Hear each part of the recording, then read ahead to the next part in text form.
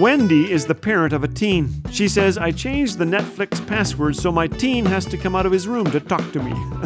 Claire says, why is it whenever I try to talk to my teen, he's staring at his phone, but when I call his phone, he doesn't answer? Help! Have you ever uttered the immortal words kids these days?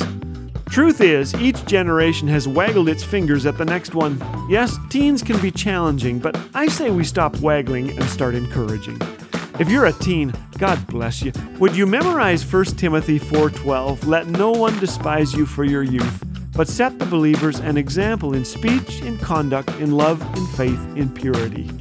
And pick up the phone when your mama calls.